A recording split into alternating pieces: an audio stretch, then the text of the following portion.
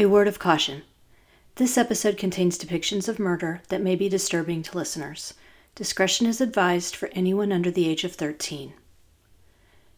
A young mother living in North Carolina dies in a suspicious drowning accident in her bathtub, but the medical examiner can't determine the exact cause of death.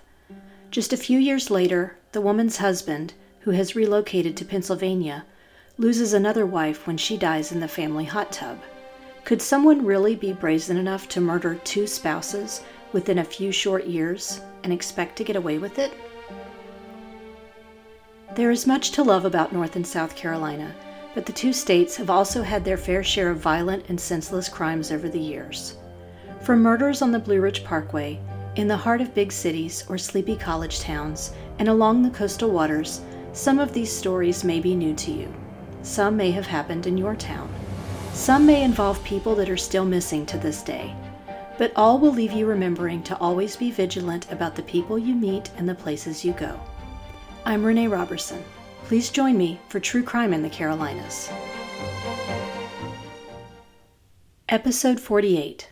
2 Wives, 2 Suspicious Deaths Involving Water. People die in accidents every day. Children lose their parents. Partners lose their spouses and significant others. But when a person loses 2 or more spouses to tragic accidents, law enforcement starts to get suspicious. This was the case with a man named Tim Boskowski, who lost 2 different wives to drowning accidents at their family homes, all within 4 years of each other. The first death occurred in Greensboro, North Carolina in 1990. I first learned about this case after seeing it on an episode of Forensic Files.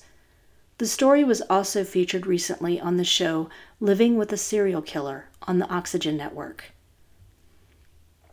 Tim and Mary Elaine Boskowski, who went by Elaine, lived with their 3 young children in Greensboro. Tim had started a company to make crowns and bridges for local dentists. They also ran a miniature golf course and ice cream shop together.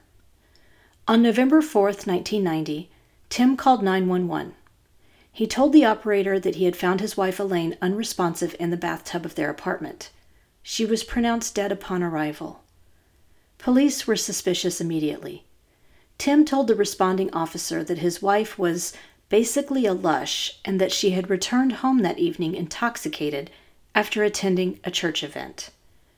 But the bathtub where Elaine supposedly drowned was dry, and the only thing inside it was a washcloth and vomit.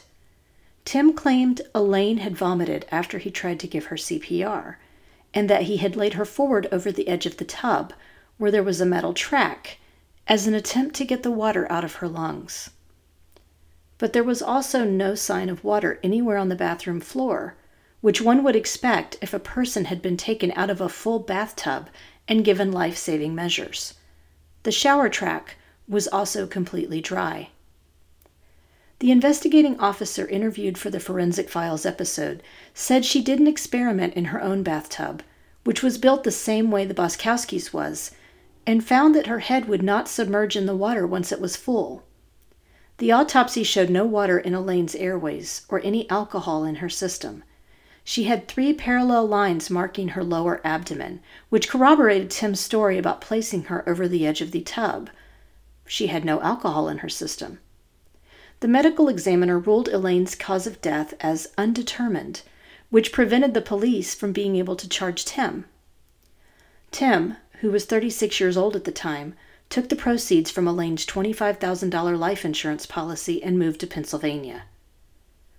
7 months after Elaine died, he met a woman named Mary Ann Fullerton at a Catholic singles club.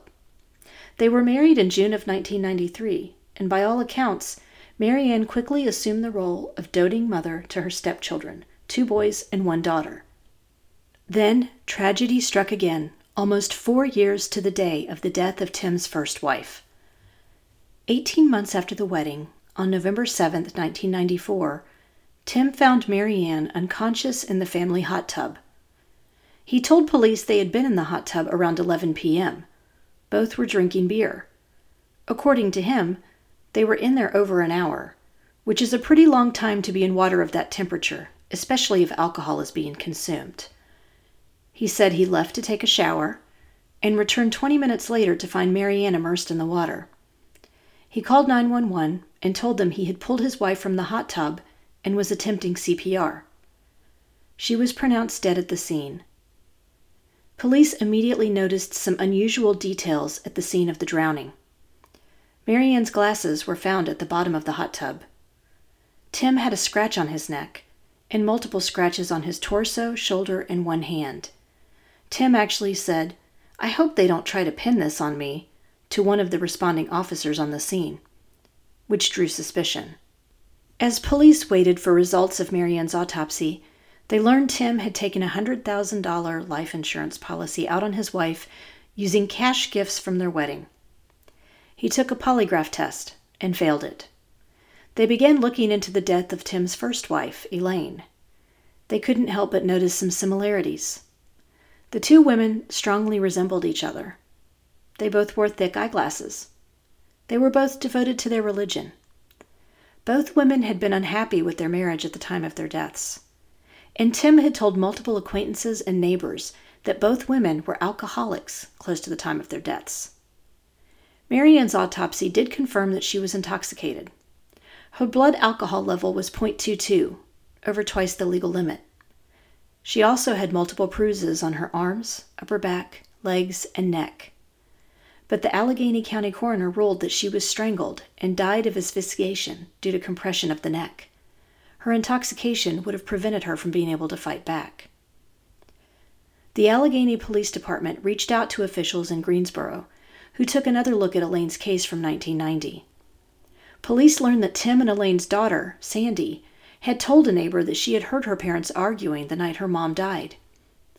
She had not told anyone that at the time of her mother's death, possibly due to her dad's influence. The medical examiner in North Carolina took another look at Elaine's autopsy, considering the evidence given that Tim was likely in the bathroom when Elaine died. He determined those track marks on her abdomen could have been from Tim pushing Elaine down on the tub, forcing the air out of her lungs. She vomited into the tub as a result. This also explained why there was no water found in her lungs during the autopsy. Tim Boskowski was arrested and charged with the murder of Elaine Boskowski. He was convicted of the crime in October of 1996 and sentenced to life in prison. Before we continue, let's take a quick break to talk about our sponsor. I've always enjoyed writing fiction, but I didn't really get serious about it until I was in my 30s. After submitting to the WOW Flash Fiction Contest a few times, I was thrilled when I placed as a runner-up with my piece titled In the Depths. WOW still hosts a quarterly writing contest every 3 months, and I highly recommend entering it. The entry fees are minimal, and you can also purchase a critique to get feedback on your story once the contest concludes. The mission of this contest is to inspire creativity, great writing, and provide well-rewarded recognition to contestants. The contest is open globally, age is of no matter, and entries must be in English. And the best part is that the contest is open to all genres, from romance to science fiction to thriller suspense to literary fiction. The Fall 2022 Flash Fiction Contest, with literary agent Savannah Brooks with KT Literary, closes on November 30th. To learn more, visit wow-womenonwriting.com and click on the Contest tab. And now, let's get back to the show. After being convicted in the death of his first wife, Elaine, Tim Boskowski went on trial for the murder of his second wife, Mary Ann, in the spring of 1999. More incriminating details came out at the trial, and details from Elaine's death were allowed to be shared with the jury. The neighbor who told Greensboro police that daughter Sandy had seen Tim in the bathroom with Elaine also shared that son Todd, who was 5 at the time of his mom's death, had actually seen his dad holding his mother down in the bathroom. Todd told the Oxygen Network he was shocked when that detail was shared, because he'd had no prior memory of it. Prior to Mary Ann's death, Tim had been telling neighbors that his wife was a drunk, and not to be surprised if she hurt herself falling down the stairs. He gave conflicting stories to police about the night Mary Ann died. In some, he said they were having a romantic night in the hot tub. In others, he said they'd been arguing. Police had also found a small plastic apparatus near the hot tub, normally used as a barrier when giving CPR. Why would Tim have used that, and how did he have time to go find a device like that if his wife was having a medical emergency? Mary Ann's autopsy had shown fingerprint marks around her neck, internal bleeding at the neck, and more than 50 bruises on her body. 3 jailhouse inmates from Allegheny County testified Tim had told them he'd been stupid to kill 2 wives in the same way. Tim Buskowski's defense attorney, James Erb, claimed ongoing medical issues were the real cause of Mary Ann's death. He said that her enlarged heart, high blood pressure, and fatty liver brought on by years of heavy drinking contributed to her accidentally drowning in the hot tub at their home. He pointed to the fact that she had 2 drunk driving arrests on her record from the 1980s, and that she had fallen over a table at a 1992 Christmas party of a friend. But Herb also said Mary Ann was a good woman who kept a clean house and mothered Buskowski's children by a previous marriage. The two had met at a Roman Catholic church group. The prosecutor suggested that Mary Ann had hoped to get pregnant, and then police theorized Tim did not want any additional children. Another neighbor testified on the stand that the marriage was strained, and that Mary Ann was considering leaving Tim if circumstances didn't improve. Tim was convicted of Mary Ann's murder and sentenced to death. The decision was thrown out and commuted to life in prison after the state Supreme Court determined prosecutors had violated an order that Tim not be extradited. In 2018, he was granted parole in the North Carolina case, but was sent to Pennsylvania to begin the life sentence in Mary Ann's case. When Mary Ann's aunt, Ruth Schumann, learned of her niece's death, she said she knew immediately that Tim Buskowski had been involved. She had always felt uneasy about the marriage, especially after hearing how Elaine Buskowski had supposedly died in a bathtub accident back in North Carolina. As a way to help process her grief, Schumann began taking copious notes of phone conversations and court proceedings as the Allegheny police began their investigation of Tim.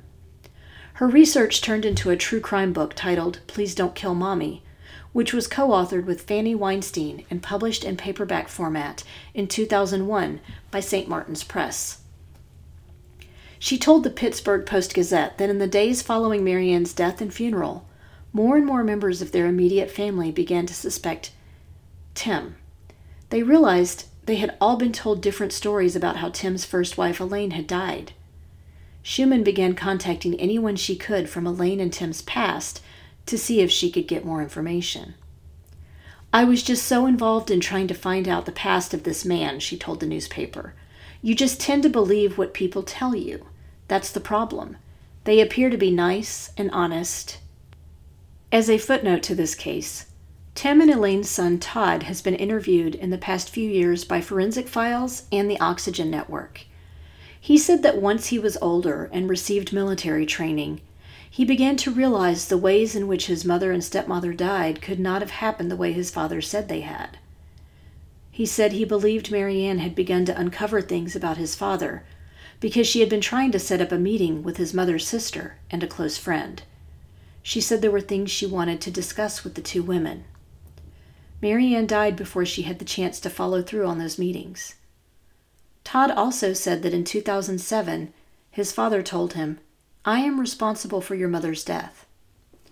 He's never admitted the same in Mary Ann's death, possibly because he's still hopeful he'll get released from prison on appeal. Reading about the details of this case reminded me of the murder of Toni Hinthorn, a physician and mother who supposedly fell to her death while hiking on an anniversary trip with her husband in the Rocky Mountain National Park in 2012. When investigators started looking into the death of Toni, they realized Harold had also lost his first wife, Lynn, in a tragic accident in 1995. He claimed she had been underneath their car trying to help him fix a flat tire when the car fell on her, crushing her to death. Lynn's death had been ruled accidental, but once investigators took a second look in comparison to what had happened to Toni, they realized Harold Hinthorn had a history of isolating his wives from their friends and family, lying about being a wealthy fundraiser, and taking large insurance policies out on his wives with accidental death clauses. If you're interested in learning more about this case, Hulu recently featured it in a true crime documentary titled Wild Crime. This brings us to the conclusion of True Crime in the Carolinas. If you enjoyed this episode, please do me a favor and give it a 5-star rating wherever you listen to your podcasts. If you'd also like to support the show in a small way, you can buy me a coffee over at buymeacoffee.com/Renee Robertson. I currently don't receive any compensation for this podcast, so every little bit helps me continue producing new content. We're also now on Instagram, Facebook, and YouTube, so please like our pages and get started on a discussion of the missing people profiled on the show. Do you know of a missing persons case in North or South Carolina that you think should be covered? Email me at missinginthecarolinas@gmail.com with any details you can share. And don't forget to check out our sponsor, WOW Women on Writing, and the great programs and writing contests they have there at wow-womenonwriting.com. Cover art for this podcast was designed by Macintosh Multimedia. All episodes are researched and written by me, Renee Robertson, with sound editing provided by Daniel Robertson. Thanks so much for listening.